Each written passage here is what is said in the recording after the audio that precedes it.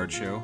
We have a very special guest with us today, Shay Cockrell, one of our most exciting guests to have on the show. He has been on the show more than any other guest that we've had.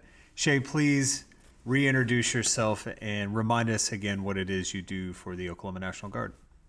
Hey, everybody. Shay Cockrell here again. I am the current resource manager for the comptroller office here for the Oklahoma National Guard. I deal with a lot of execution dollars and things like that. So, execution dollars as in, here, let's go buy this guillotine, or? Hopefully not a guillotine, but yeah, buying stuff. Okay, perfect. So back at the beginning of March, the stock markets went from one of the highest points on record to one of the lowest points on record in a matter of days. Some say it's a culmination of the COVID-19 pandemic. Could be attributed to a massive hole in the oil industry agreement with OPEC. Could be a corporate debt bubble that's very soon to burst. But there's also fears of a recession that are causing people to liquefy a lot of their market assets. So during this time of unsure of what's going to be happening in the future, what should I be doing with my money? Should I just liquidate everything, put it in an old shoebox, and then shove all that cash under my mattress? Should I start buying everything gold? Should I not be doing anything different? What do you recommend? Well, the key here, I would say, is to not panic. A lot of people are going out there and selling everything that they got. For the majority of us, we're going to be in the market for the long run. So keeping your money where it's at for the most part, there's some exceptions to that rule, of course. But keeping your money where it's at, it's a safe bet because we are assuming the market's going to go back up. This is temporary. We expect the U.S. economy is not going to completely collapse. That has not happened from a detrimental standpoint. That's hasn't been recoverable ever. We have recovered. So be patient. Don't act rashly. And that's what I would recommend. Don't take money out. Don't take a bunch of money out. Don't switch all of your investments to gold because you think we're not going to get stocks back. That's probably not a good idea. What about just money in my savings account or my checking account? I've heard people say, if you got anything extra, just go ahead and liquidate it, carry the cash around, because no matter where you go, the cash is going to be great. It's going to be king. Is that something you would recommend as well? Not just my long-term savings, my investment accounts, but my on-hand accounts that I have as well. What do you recommend with that? Like taking your money out of your accounts? Correct. Yeah, that's probably not a good idea either. So carrying cash around is really risky because there are day-to-day things that go on, like, people getting robbed, people breaking into houses, things like that still happen. So if it's in paper and they take it, it's gone. Okay. I mean, we're not experiencing a lot of rioting or anything like that, but still, there's still some risk out there. I would recommend keeping it in your banks. Cash, not just cash. Cards are the same way. Carrying credit cards or debit cards or whatever you have around, it's the same thing when it comes to potentially spreading germs or whatever that looks like. So I mean, just be safe, be healthy. I'm not a medical expert or anything like that, but just be smart. So be smart in what you do with your money and how you make those transactions, whether it be right. Passing a card back and forth or cash.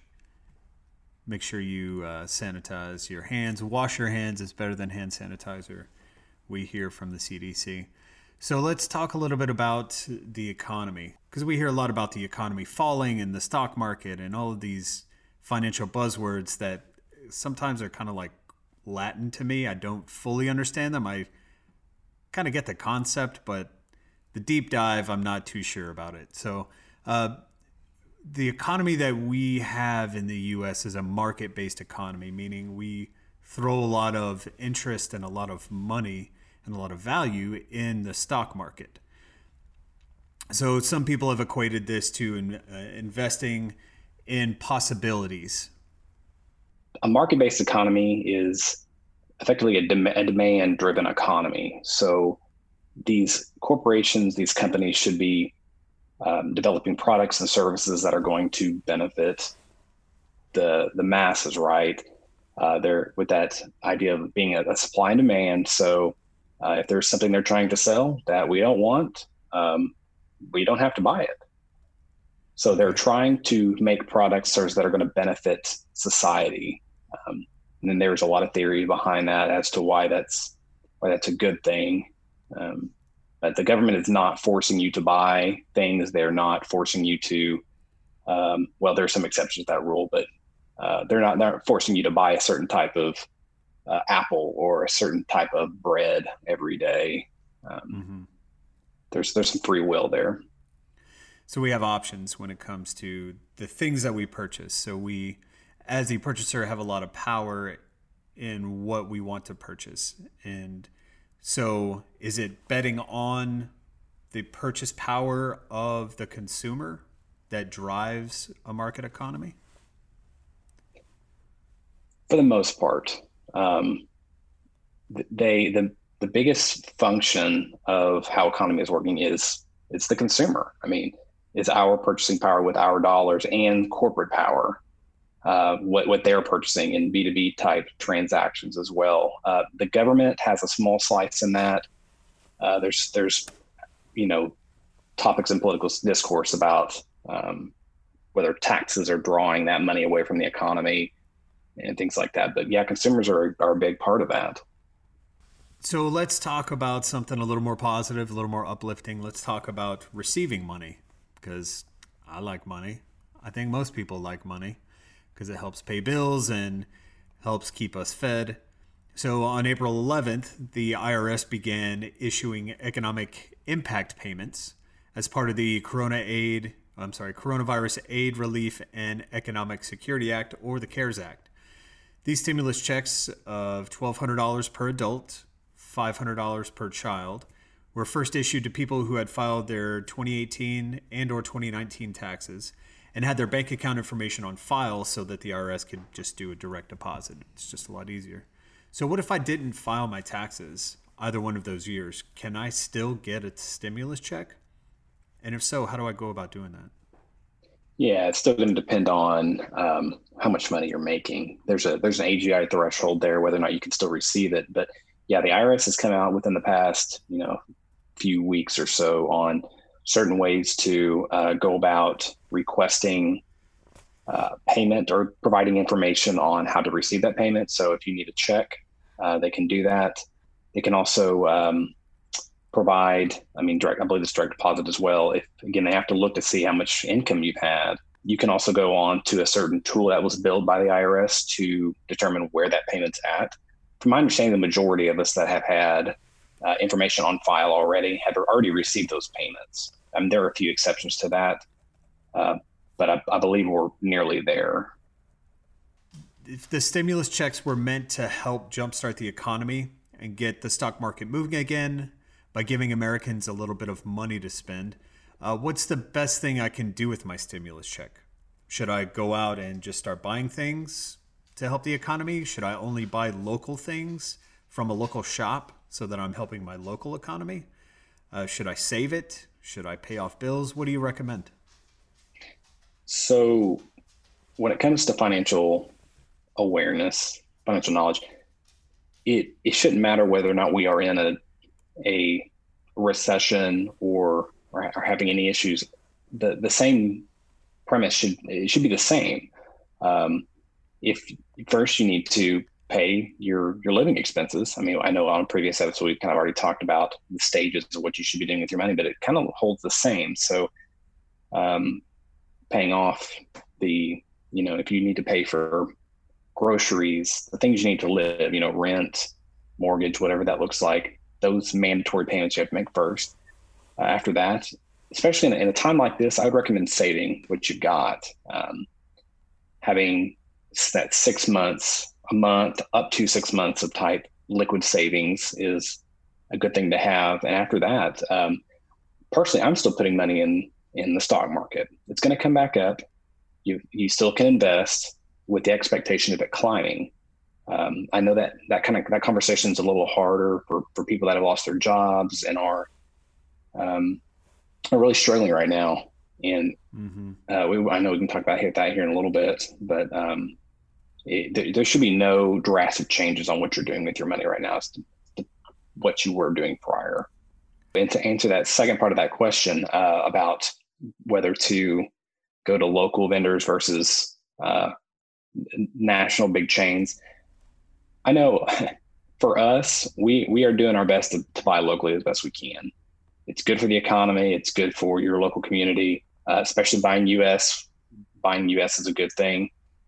Mm-hmm. Um, I know at a certain point in time during this pandemic, not a lot of stores had a certain types of goods, toilet paper and things like that. So trying to find that was a little harder. You have to go wherever you can to find it. But from my understanding, especially in Oklahoma, I think we've passed that mark. You can find a lot of readily available things on the shelves.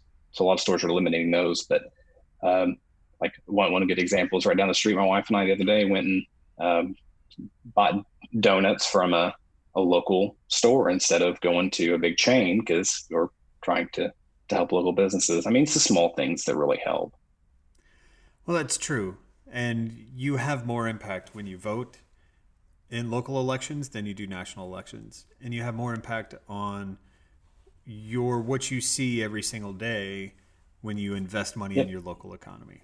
If you're going to just go and be a consumer, be a wise consumer and help out your local economies. On this stimulus check, will I have to pay taxes when I file taxes next year? No, luckily that's the good thing. You will not be paying taxes on your stimulus payment, which was kind of a weird question to ask coming out first because they didn't put any guidance out on that at first. So people thought, oh, I'm going to owe taxes on this. The IRS had to come back and clarify that, saying no, no, you will not, because people aren't reading, huge bills like the Mm-hmm. CARES bill. So the normal consumer, we didn't know that. We were talking about financial planning and what you need to have kind of down the road. There's talks of the virus potentially coming back either this fall or winter or even carrying over into next year. What are some good advice that you have for planning for that short-term future and a little bit beyond? Hopefully at some point in the near future we can get back to a higher employment numbers so that most of us can get back to work because that's step one. But going into the fall has to build on the fact that we should be building our savings. Who knows, here come in the fall we may be back to working from home again, or they may be starting some layoffs or uh, um, other type issues where we can't go out in public again. They may relinquish that or ease those issues here in the next month, but we may get back to staying at home. So having that savings, if you have no employment, is the best option. So socking that money back is a smart thing to do. That's what I would be doing. In my opinion, yeah, I agree with you. That probably is the best bet because we don't know what's going to be happening. So we can short term gratify ourselves with a brand new whatever stuff thing it is that we spend that money on, or we can have a nice cushion that we can fall back on if this turns bad later on. And if it doesn't turn bad later on, hey, you still got a nice cushion that you can fall back on. Sure. And to go along with that, that's kind of my wife and I strategy, getting this additional money. And then when things ease out, when you can go out and buy stuff, we're actually going to pay down some of our mortgage that way. We're going to relinquish some of our debt a little bit. Great idea. And that may work as a strategy for some people, that may not. So things may differ from person to person. But So explain to me what the Paycheck Protection Program is and what does that mean to employees as well as employers? yeah, so I don't actually have a lot of experience with this, and I feel like the IRS is changing its guidelines every 5 minutes on this. Okay. But from my overall understanding of how this works, it allows the employer to apply for a loan to get money to pay employee paychecks. It's a really low interest rate to borrow, and in some cases, it can actually turn into a grant, meaning you don't pay it back. There are some restrictions on, for auditability purposes, you can't spend it on other things. It has to go to paychecks. And if it's not being used for paychecks, I believe you have to send it back. The IRS has pushed back the tax filing deadline from the traditional April 15th to July 15th. So taxpayers have another 3 months to get everything prepared and file. And they did that because of the coronavirus outbreak. So does this mean I don't have to file my taxes for 2019? No, you're still going to have to No, I pay. don't. I do have to pay. Oh, you do have to pay. No, that doesn't mean it doesn't mean you don't have to pay. You will have to pay by the July 15th deadline. Now, there are some talks of extensions, like there usually is, but the extension is not going to be 6 months from the July 15th new date. It's still going to be 6 months from the original April 15th date. So if, let's say, you file an extension come July 1st, you still are going to have to file your personal tax by October 15th, if that makes sense. So yes, you're still going to have to pay, and the payments have got to be made by July 15th. If I got a stimulus check, am I still eligible for a tax refund? Does that count as my tax refund? It does not count as your tax refund. They're apples and oranges here. A refund is based on how much money you made versus how much you paid in. That is completely separate of a discussion from receiving a stimulus check. That's based on certain money appropriated by Congress. Your tax refund is effectively equalizing you out from what you should have paid in the beginning, just like every year to year. Okay, so it has absolutely nothing, the stimulus check has nothing to do with the money that I earned from 2019. It matters what your AGI threshold was. That's the only reason it will matter. So let's say, for example, you're filing your 1040 for yourself. That $1,200 is not going to come into the calculation of what your refund or what you should pay in is. So let's say, for example, you made $40,000 and you paid in, $1,000 or $2,000, and you have some money coming back to you. That has nothing to do with a $1,200 or $2,400 if you're married stimulus check that was coming back to you.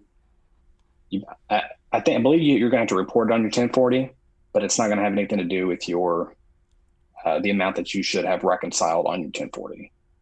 So what if I've already filed my taxes for 2019? Do I get any special benefit or discount or more of a refund because I filed early? Do I get rewarded? Unfortunately, no. We're just being good citizens. My wife and I are in that same boat too. If you had filed before the April 15th deadline, and before the stimulus money went out, they're going to pull your numbers for 2019 and use those to project whatever AGI you're at, whether you qualify for that money or not. But no, you don't get any kind of a discount or any kind of benefit except for the fact that you've already paid your taxes or you've already filed your tax return. And you're, as we talked in a previous podcast before this, you're less likely to be on the chopping block for getting your identity stolen and somebody else filing your tax return for you and that whole thing. But right. That's why we file early every year. No, it's smart. It's a good habit to get into for those reasons, but also just so you don't have it lingering. So let's talk a little bit about unemployment. Looking at what you need to live, figuring out what that magic number is.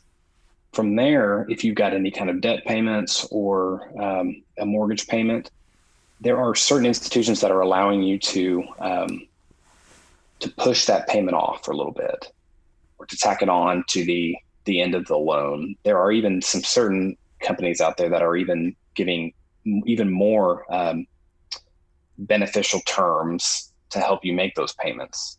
So like, for example, for student loan payments right now, the interest rate has been dropped to zero, I believe until September 15th or the end of September, one of the two. So you're not having to pay interest on those government-backed loans right now. That's not private institution student loans. This is like OSLA or some of those other type institutions that are government-backed. But that doesn't mean you don't owe a payment. It just means there's no interest on it. So unless you have requested some kind of push off, you need to check with the institution to make sure you're caught up with your payments. For those that currently are unemployed, I know there are other companies out there looking for miscellaneous type jobs right now, and they're desperately needed for a pandemic. So we're talking like people to deliver medicine or delivering food. I mean, we can talk about Postmates or Grubhub or those types of institutions that are out there. Those are great ways to make some flexible, easy money. We've kind of been discussing filing for unemployment. What about employers? Is there anything employers should be doing to ensure that their employees are able to take advantage of all unemployment benefits they can receive? I know we talked about the PPP. Is there anything else there that employers can take advantage of? From my understanding, the biggest thing an employer can do is just let their employees know what is available to them, where to go, what information they need to provide, being able to, whether it's pay stubs or anything like that, having that available to employees is critical. Being as transparent as possible is also a good quality of an employer, ensuring that they know whether or not they're going to be able to either cut their hours or once this is all over, either bring them back or not bring them back, and just having that conversation. It's a hard conversation, but you really have to be forefront with your employees, because they're providing a service and they benefit as much as you do, because they're helping you out too. So you just got to do the best you can. No, you're exactly right. You're, as an employer, getting something from people, but in return you need to make sure that they're being taken care of, because in the long run, that's what's going to create repeat customers for you, is your employees, right? Yep. Because they're the ones That's that right. are that face for your company reaching out to your customers. So really good information you put out today, Shay. Is there anything else that you would like to add, or any other resources you would like to provide our listeners? There's so many resources out there. What I would tell people is just to stay calm, be real, talk to people. I have a client out there that wasn't able to make rent for their storefront, for their office space, and I recommended for that person to go talk to their landlord and see what they can do, because you never know if you don't ask. So, and that individual went and talked to their landlord and was able to. They forgave that rent for a month, and that was a huge benefit. And that person would have known if they didn't ask the landlord, because from an economic standpoint, for example, that landlord probably understands that it would have cost that person more money to find another tenant than to and let it go vacant for months on end, maybe, than to just push off and not require that payment for a month, and be a good steward of who is in their space. So be transparent, be patient, know we're going to get through this, and again, just be real. Great advice, Shay Cockrell. That's why we have you on the show. You're one of our favorite guests. So thanks again for joining us. I try.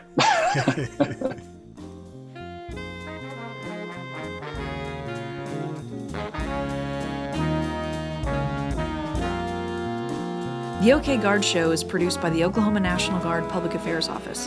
Any mention of products or brands does not imply endorsement. All guests on the show are volunteers in an effort to inform and educate members of the Oklahoma National Guard, their families, retirees, potential recruits,